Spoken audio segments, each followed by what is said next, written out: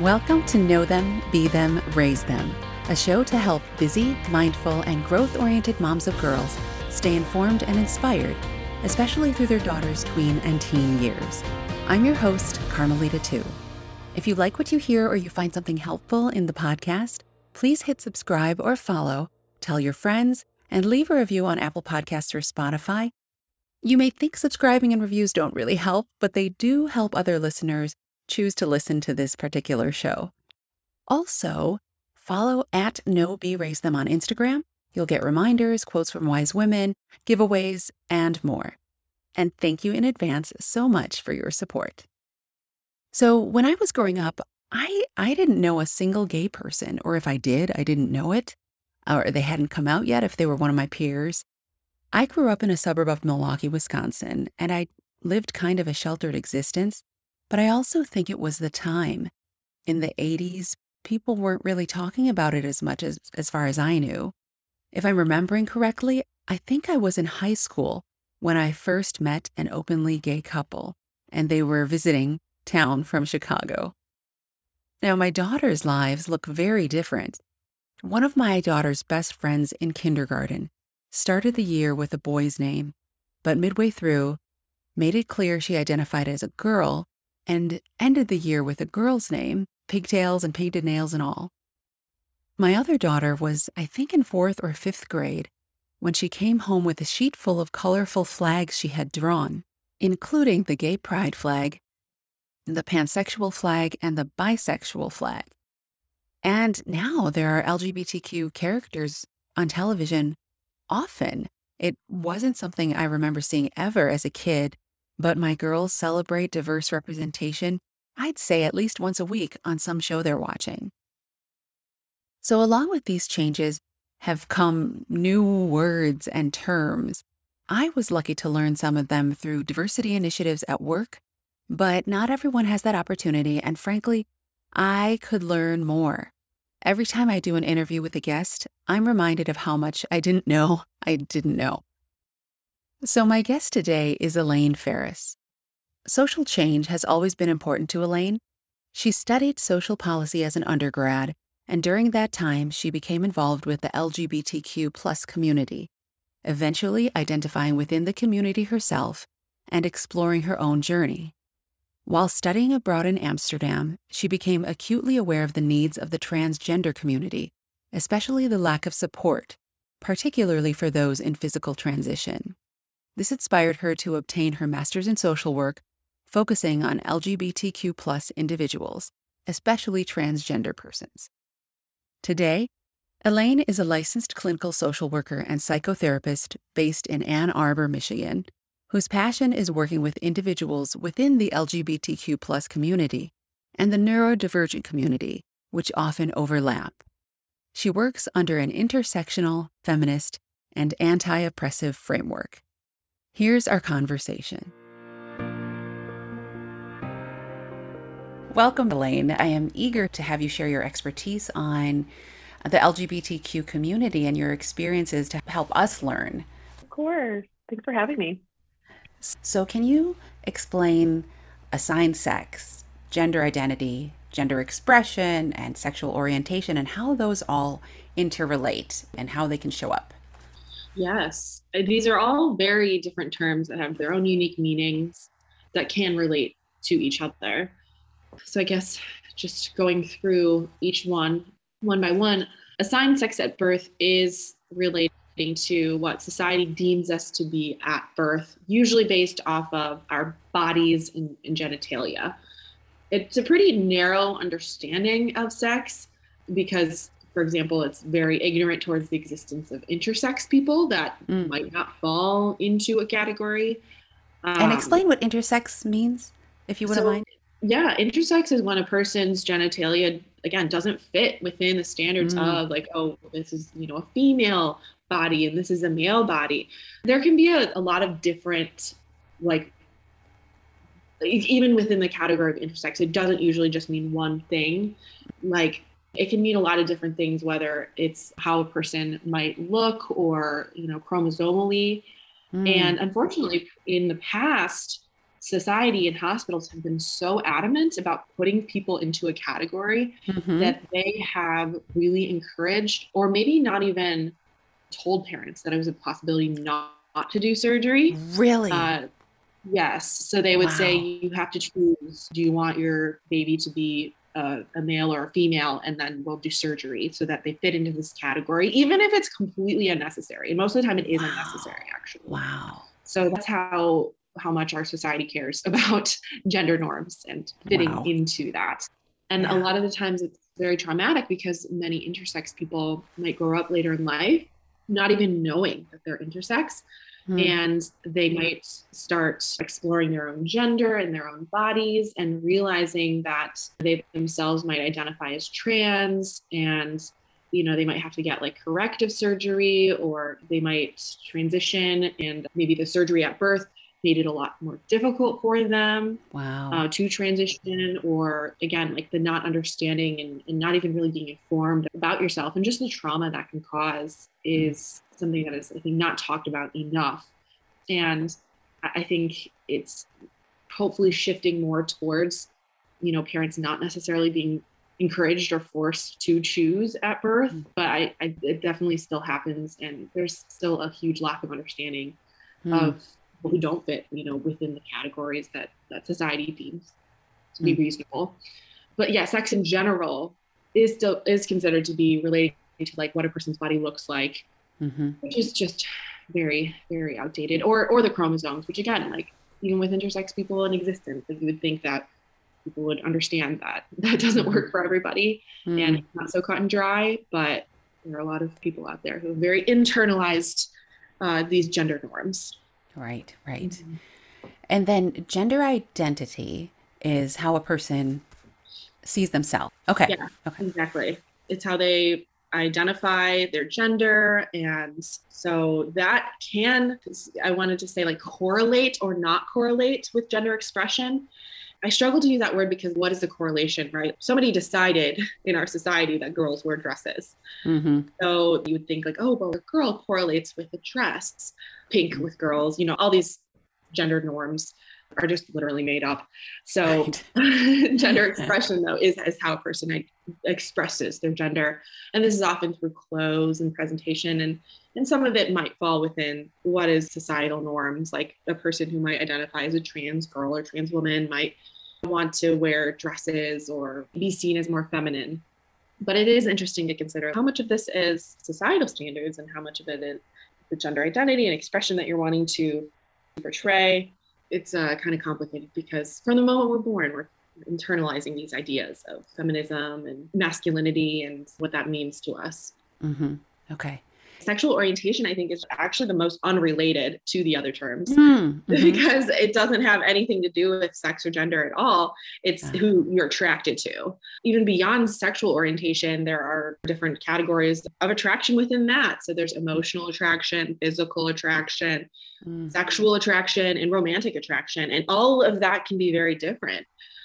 There's people who are aromantic, who are asexual. There's a lot of different terms out there. Some people really like the labels. Some people don't like the labels. It's whatever works for a person. Yeah. For example, there are some people who really might be able to feel sexual attraction, but not romantic attraction, or, vice versa. Maybe really can feel the romantic attraction towards a person, an emotional connection, but maybe they're just not sexually attracted to individuals. And so there's a lot of nuance within that as well. Yeah. I love that you sort of nonchalantly said that sexual orientation is a separate thing from the gender discussion, because I think people assume you're born with male body parts, then you're a man and you should be attracted to women, So I appreciate and I'm grateful for that mindset of these are distinct things. I do understand that it can be a little bit confusing for people who might have like no idea about any of this stuff. When you hear, oh, LGBTQ, like,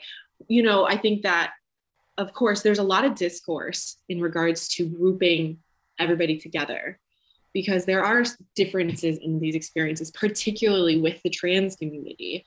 In the past, unfortunately, there's been a lot of discrimination, and currently too, there's been a lot of discrimination towards the trans community, even within the queer community as a whole. So like LGB individuals, or just beyond in regards to sexual orientation or attraction, have been very discriminatory towards transgender individuals. So I think it just goes to show that they are very different topics. Mm-hmm. These communities do experience different types of discrimination. We know that trans individuals, especially trans women, especially Black and brown trans women, have a lot of, safety issues that they have to deal with that, mm-hmm. for example, white gay men do not have to deal with. Mm-hmm. So it's not just these terms that are very different. It's these people's experiences that are very different as well that we have to take into account. Right.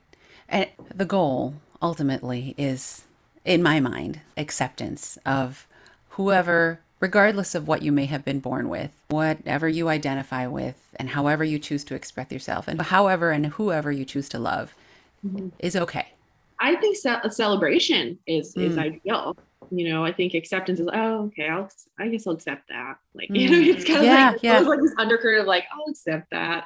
Right. Versus like, I think celebration and validation can kind of give a different feel towards that. That's absolutely. No, that's a very good point. And it reminds me a little bit, and I don't mean to conflate two very different issues, but the sense of activism around the Black Lives Matter movement and being anti-racist, mm-hmm. and how it's not enough to say you're not racist or mm-hmm. to operate or function in your own tiny little world as someone that thinks you're not racist. You have to do more. You have to proactively do something to help dismantle our systemically racist structures. Yeah. So that's kind of what struck me about your use of the word celebrate. Like, mm-hmm. do more than just accept or tolerate, right? So thank you for saying that. Yeah. And, if you're just kind of going along with the norm, then unfortunately you're contributing to oppressive structures that have been in place for so long. Because if we don't do anything, then they're just going to be there forever. You got to very purposefully, challenge that and go against it in order to create change. And one small thing, maybe it's not so small, but one thing that felt kind of easy, I think, for some people to start doing is in their email signatures or on their Zoom cameras, adding pronouns. Yeah. What do you think the importance of using pronouns is? And if there's anyone who's skeptical about how or why it's important, what would you like to tell them? It's incredibly important if a person cares. Mm-hmm. And I say that because there are some people out there who might not feel like their pronouns are that important. I've worked with clients before who have said, oh yeah, like, it's not as big of a deal to me. And it's always important to recognize that there are those experiences as well. Mm-hmm. But on the flip side, there are also people who are very, very adamant about pronouns, and it can really affect their mental health when you use them correctly or incorrectly. Most of the time, if you're using them incorrectly, of course, that really can cause distress. But I actually just looked up some statistics that are recent from the Trevor Project, because I think that these statistics can kind of emphasize why support is so important. So a 2022 national survey on LGBTQ youth mental health found that 45% of LGBTQ youth seriously considered attempting suicide in the past year, including more than half of transgender and non-binary youth. So when you look at those numbers, it is literally life or death for a lot of these individuals, especially young people, because, young people are in the most vulnerable positions. And parental support is one of the biggest factors in helping prevent suicide and helping to stabilize mental health. And it's a pronoun. Like, is it really that big of a deal for you to, try to change maybe the name, try to do your best, and the thing is, I think it's important to be realistic.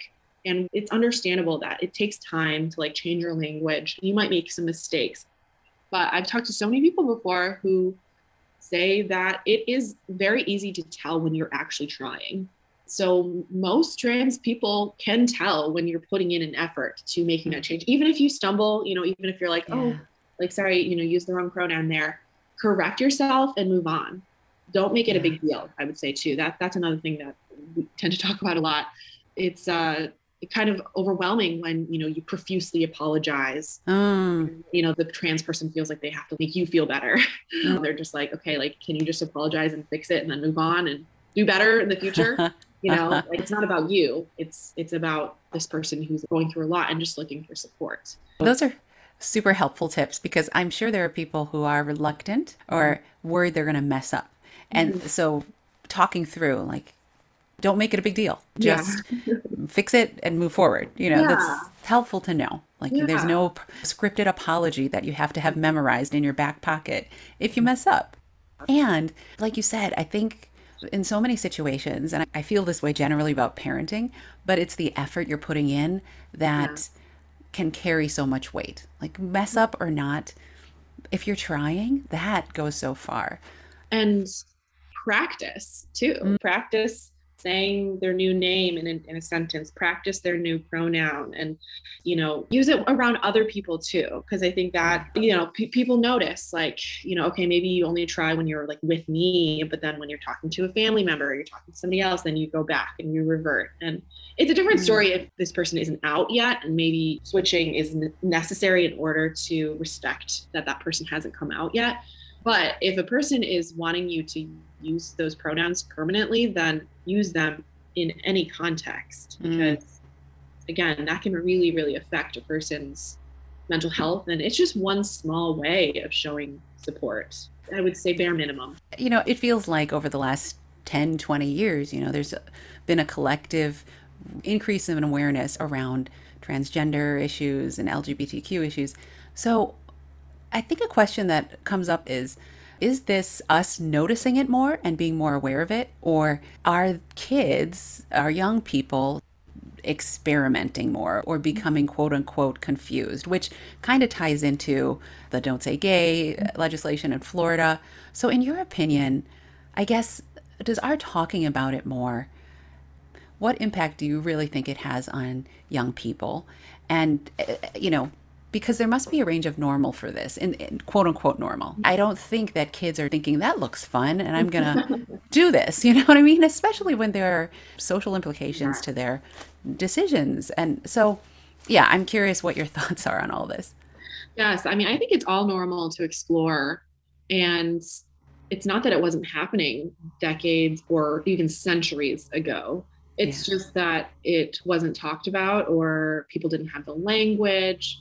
And Maybe nowadays, shamed and repressed, right? yes, Yeah. absolutely. Yes. And so nowadays, although the internet can be a very toxic place, I think that there's a lot of benefits in finding language, realizing that you're not alone, finding support. A lot of people within the community, their initial support or even just general support is online.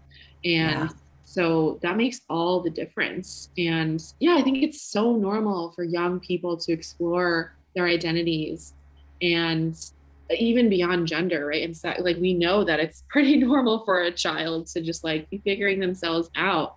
And so this is bound to come up regardless of whether or not you're talking about it. The only difference is if you're not talking about it, what that is showing them is that there's something to be ashamed about. Mm-hmm. There's something wrong here, which can negatively affect their mental health. So talking about these topics and normalizing it doesn't mean that you're encouraging it. It just means that you're informing them, and then they can kind of explore on their own. And a lot of the times they might just be exploring, like very, very young children, especially. That is super normal. There are some kids who are like 5, 6 who might explore gender expressions or gender identity. And I don't know, a little girl, for example, like chop off all her hair and be a tomboy. I would say as a child gets a little bit older, maybe into their teens, if they're still exploring, then it might be more of a certainty. It depends on how they're going about it and how it is for them. Like, the more adamant a child is, I would say, the more potential likelihood that this is a real thing for them that will last beyond childhood. And I heard you encourage like an atmosphere of openness. I think what you said was if you are not talking about certain things, then you're implying that this is not something that is okay to talk about. And so that can leave a sense of shame and insecurity around that particular topic. Mm-hmm. So things like support, openness, and meeting them where they're at. It also applies. Absolutely. Yeah, actually, I was just about to go there. In in saying that sometimes parents might be overeager in supporting their child. Like it's maybe more rare than the other. But sometimes parents might be too gung ho and they're like, oh my gosh, like, do you want me to like buy these clothes for you? Or do you want to do you want to go on hormone? Do we need to do that? Do you want me to get you a therapist? Da, da, da. And I think when we say meet your child where they're at, it means both, right? The balance of like, yes, listen to where they're at, but also maybe don't push them in any direction. Because especially with the discourse nowadays, a lot of people know more about the existence of LGBTQ identities and especially, trans children. And so they might think, oh, the moment a child starts questioning, that means that they're trans and that, you should just go all in and start buying them new clothes and all that stuff. And that is definitely not appropriate because it might not be where your kid's at yet. And maybe they'll get there eventually, who knows, but also maybe they'll totally pivot and go somewhere else. So we want to actually listen to them in the moment of like, okay, like what's going on right now? Like, what are you thinking? And what are they needing right in this moment that we know of for sure? That's so good. I think parents, myself included, or anyone, we crave certainty, right? There's so much relief in knowing that something has been decided on and you can head in that direction. So yeah, that's a very good point, that wanting to be certain, regardless of what that outcome is, can also be very, potentially limiting and daunting for a kid. Huh. Definitely. And, this is a process. I think all of us are trying to figure out ourselves and our identities throughout life, to be honest. Working with individuals themselves who are transitioning, there is often this desire to be like, okay, I want to be at the end of my transition and I want to be done. And obviously that's valid to be feeling that way. And a lot of it has to do with societal discrimination and oppression. When are you really done? Because it is just like a lifelong process of knowing yourself and growing. And, even at 30 years old, you might think something about yourself and be quite certain. Then 10 years later, that might not be the case anymore. Is there a parting thought you'd like to leave on this topic with the listeners? I can understand why parents might want their kids to fit in and not be bullied and to not experience discrimination. But again, it's about, I think, meeting your kid where they're at, and maybe that's not what they're wanting. And so it's just not making assumptions and recognizing that your experience is different from your children's experience, and it's okay that it's different. I'm so grateful for my time with Elaine. Here were my top takeaways from this episode. Number 1, the reference to one's sex, assigned sex, biological sex, or sex assigned at birth means typically what society deems as male or female based on the biological characteristics a person is born with, like your genitalia. Gender identity stems from one's deeply held feelings about whether they are male, female, both, or neither, and this could be fluid. Gender expression is how someone expresses their gender, typically by their clothes, the hair, makeup, body language, and voice. Also, a person's name and pronoun are common ways of expressing gender. And sexual orientation is, put simply, who someone is attracted to. Number 2, according to the Trevor Project's 2022 National Survey on LGBTQ youth, 45% of LGBTQ youth seriously considered attempting suicide in the past year, including more than half of transgender and non-binary youth. This means that our ability to support kids and talk about issues can literally be a life or death situation, and parental support is a huge component in the success and health and well-being of young people. Number 3, pronouns make space for transgender and gender non-binary people. Use of inaccurate pronouns can have a negative effect on mental health, so do try, and if you make a mistake, simply apologize and move on. Over-apologizing can place a burden on the transgender individual, and then they feel like they have to take care of your feelings, which is something we're trying to avoid. Number 4, remember that it's normal for kids to explore, whether it's their gender identity, gender expression, etc. Try to create a safe space and have open conversations with them about their feelings. Number 5, if you're not talking about certain things, then you're implying that those topics are not okay to talk about, and that can lead to feelings of shame and disconnect. And number 6, while support is a good thing, be mindful of your reactions and try not to show any biases that might pressure your kid one way or the other. Meet your child where they're at. If you'd like to connect with Elaine, check the show notes for her contact information. I know I say this at the end of every show, but I 100% sincerely mean it when I say, thank you for listening. I'm so grateful for you. Knowing that someone's listening helps fuel my desire to make more of these episodes and hopefully provide content that's meaningful and important and engaging to you. Remember to subscribe, tell a friend, and leave a review. And here's to strong women. May we know them, may we be them, and may we raise them.